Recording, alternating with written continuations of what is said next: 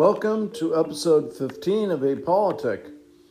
This is a progressive discussion of politics for people who hate politics. And today we're going to be talking about principle number 7. And our principle number 7, again, these are progressive principles that help to transform our society in a more progressive direction, increasing the empowerment of each person in society, not just some, which proposes not to leave anybody behind, but creating a more healthy and sustainable society that will last longer, where people get more things done. Well, the 7th principle is increases equal protection and justice under the law.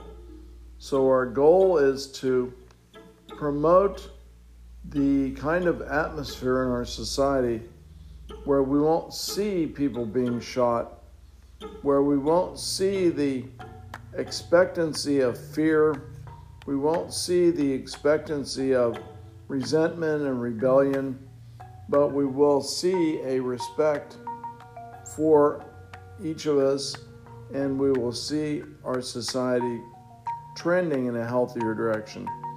So again, we welcome you and we ask you to join us for episode number 15.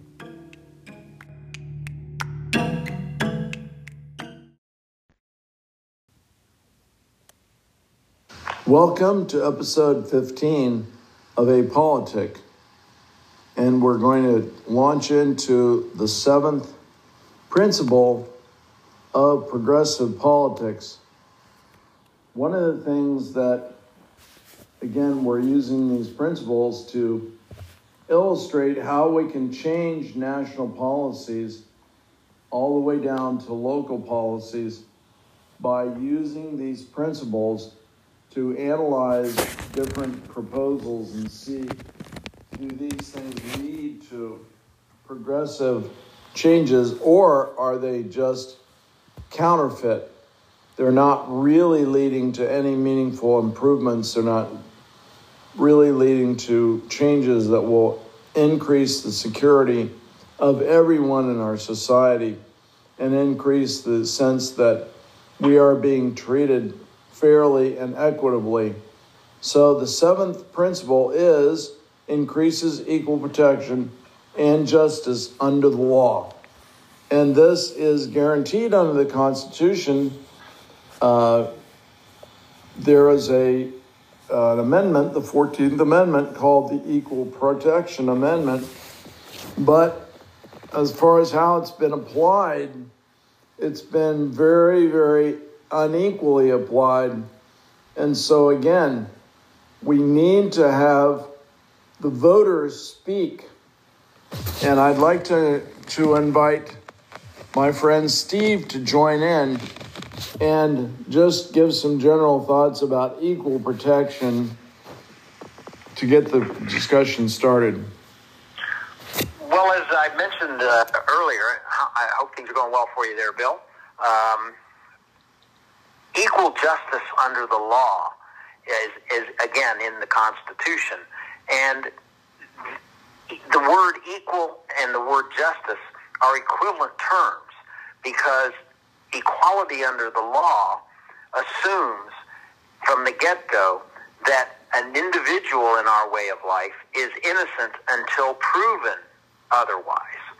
And what we need are agencies or entities or representatives of the general public that basically supersede any given institution in our society. It should be, in this particular realm, not just solely the police departments of our country being the sole arbiters of whether their actions are justified or not. And it's more than just elected officials that basically play a role to counterbalance that institutional influence. The public needs to weigh in, and as we've talked amongst ourselves, that there needs to be some sort of national umbrella of data that can be utilized at the state and local levels that basically give the sovereigns, the people of our country, the ability to discern in any given instance whether an infringement of our idea of equal justice under law is being exercised. Well, that's what we're looking for, and there has been an effort on the part of Newark, New Jersey, as one example, to actually reform their policing system. And we want to certainly recommend to people, if they're interested in this subject, that you look at the article that we give from the Guardian newspaper that discusses the reforms that have been taking place. And one of the reforms is Camden disbanded its city police at the behest of state and local lawmakers. At the time, there were about 200 police officers, according to a county spokesman, but 30% would call out absent on any given day. So that year, however, Governor Chris Christie slashed aid to the city by 20%. In response, city officials came together to enact a new plan, disband the city police, including the expensive police union contract, and rehire more police under the local county disposition or jurisdiction of the same name. So in 2016, Camden County teamed up with New York University's policing project, which acts as a consultant to help update the police department's policies, including use of force, which determined what a police officer was allowed to do when interacting with a resident. The county implemented training, anti-bias programs, and simulators following the American Civil Liberties Union of New Jersey guidelines. And basically, the result was a different kind of police force. So as people are talking about defund the police, we're not talking about disbanding the police. We're not talking about discontinuing the police. We're talking about finding meaningful ways to transform policing so that you do have changes in the system that lead to a more equitable enforcement of the law and protecting people. Well, Bill, I can't agree with you more. The states have always been seen in our national architecture as the experimental laboratories for any future national template. And I think that the more imaginative, creative, and hopefully more evolved ways in which we police our communities then percolate to a national archetype that basically can be seen as I said earlier, a national umbrella. And then every given state can look at these basic principles and say, we have to apply these at the local level to get more equity and more justice in the administration of law in our society.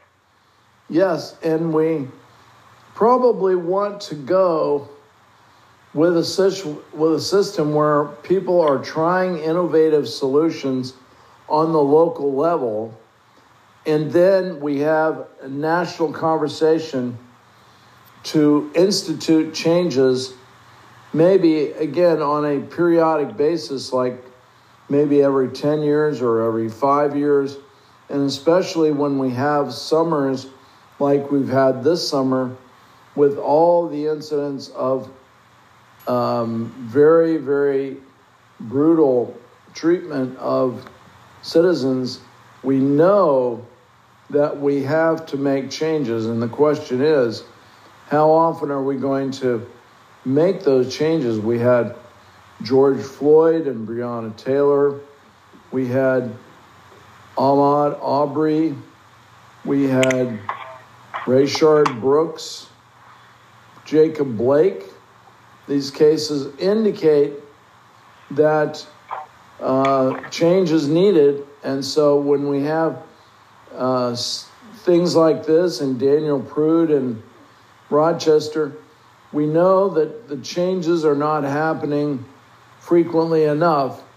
So we need to have an awareness that reform is needed, and reforming the reforms are needed when we have examples of problems that keep coming up. So, go ahead. Well, one of the things that I think is a technological innovation, which should be a national standard, are body cameras. I mean, they really keep all the players in a particular situation, the citizen and the police officer, sort of on common ground, in the sense that they know that there is something that is recording the actions of all the individuals. Right. Now, there are some states that still don't, permit or have not instituted any body cameras. But I really think that the technology is such that it should be as simple and as automatic as soon as an officer steps out of the car, it automatically goes on. Because what we're hearing is, I forgot to put the camera on, or I forgot to turn it on. It's always in a standby mode, and as soon as an officer were to exit his vehicle, he doesn't even have to touch anything. It's already running. And I think that the more we can, broadly institute a national body camera standard, I think at least everyone will know that, hey, my actions are being recorded, and do I want to sit in a courtroom one day and see these images and sound bites come back to me going, wow, I should have behaved differently. And that also goes for the citizen. I mean, if a citizen basically starts acting out, that's captured too. And the police officer in a court can say, if you were in my shoes, how would you have reacted? Yes, I think that's very important. Now, earlier this year, the Republicans and Democrats tried to negotiate a national level of reforms, and Tim Scott, who is the sole African-American Republican senator, had a number of proposed reforms. The Democrats had their proposed reforms, which the House actually passed a number of reforms, but because it was an election year, no one seemed to want to give on this point of compromising. However, Steve, you mentioned something that happened on September 15th, just a couple of days ago, where Republicans and Democrats decided, hey, let's change this system. Let's make a point of getting together and reveal the ability to actually work together. And why don't you tell us about that? Well, right now the group's name escapes me. I don't know whether you remember it or not. Problem Solvers Caucus. Caucus. Problem Solvers Caucus. Caucus. And it's in the House of Representatives at the national level, of course.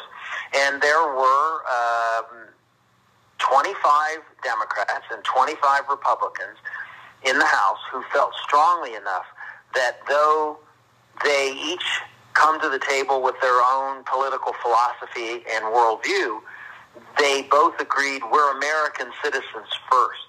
And that's where they started the premise of this caucus. They said, look, we're going to take every issue that comes before us. We each come with a different way of solving it, but we have to find where the common ground is. We need to... Our goal is to legislate, and we don't do that if we can't get common ground on a piece of legislation. And so 25 Democrats and 25 Republicans came together, and their sole purpose is to find common principles that they can agree to, and then once they've agreed to it amongst themselves, these 50 congressmen, they then go out to their respective colleagues and say, look, we've got a compromise here, and, you know, passing something for the American people is better than passing nothing for the American people, particularly on this issue. Well, and that's something that we need to look at as a model across the board. The time where immigration reform, I mean, all these problems keep getting kicked down the road because people cannot find any common ground. That has to be eliminated. We can't allow that to happen anymore. And I think, again, you people who don't vote, you can be the key to push this into action where the politicians are not allowed to slide anymore because everything's locked up 50-50. You're and really I the think key. one of the Go things ahead. one of the things that is kind of the catch-22 in it all is that, you know, holding political office is a pretty heady thing, particularly at the national level. And people get accustomed to being in power. And if something is based on compromise, it may not resonate with their home constituents.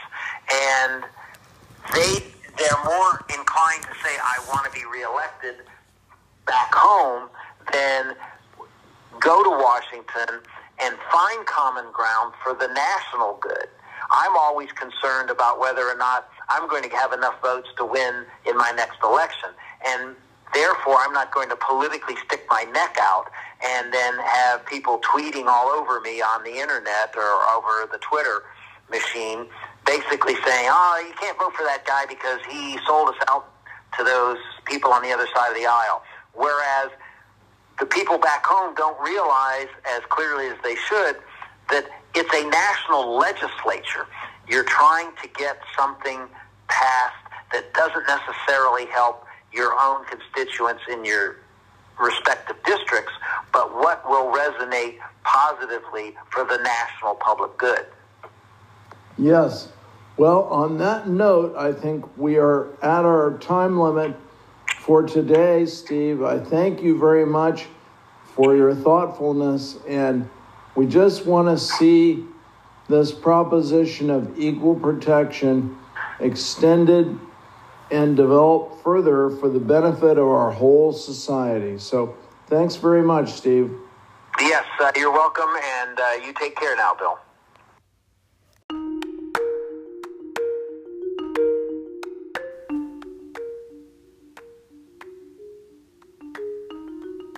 Thank you for joining us for episode 15 of Apolitic. We're looking forward to the culmination of voter registration coming up Monday, October 5th, and the beginning of early voting Tuesday, October 6th. So again, we want to encourage all of our listeners who are not registered to go ahead and get registered, and then make sure you vote November 3rd. We're looking forward to having more discussions about how to transform our society into a healthier, more sustainable track of life. And we want to see each and every person more empowered, feeling your significance. So thanks for joining us, and we'll look forward to hearing from you again.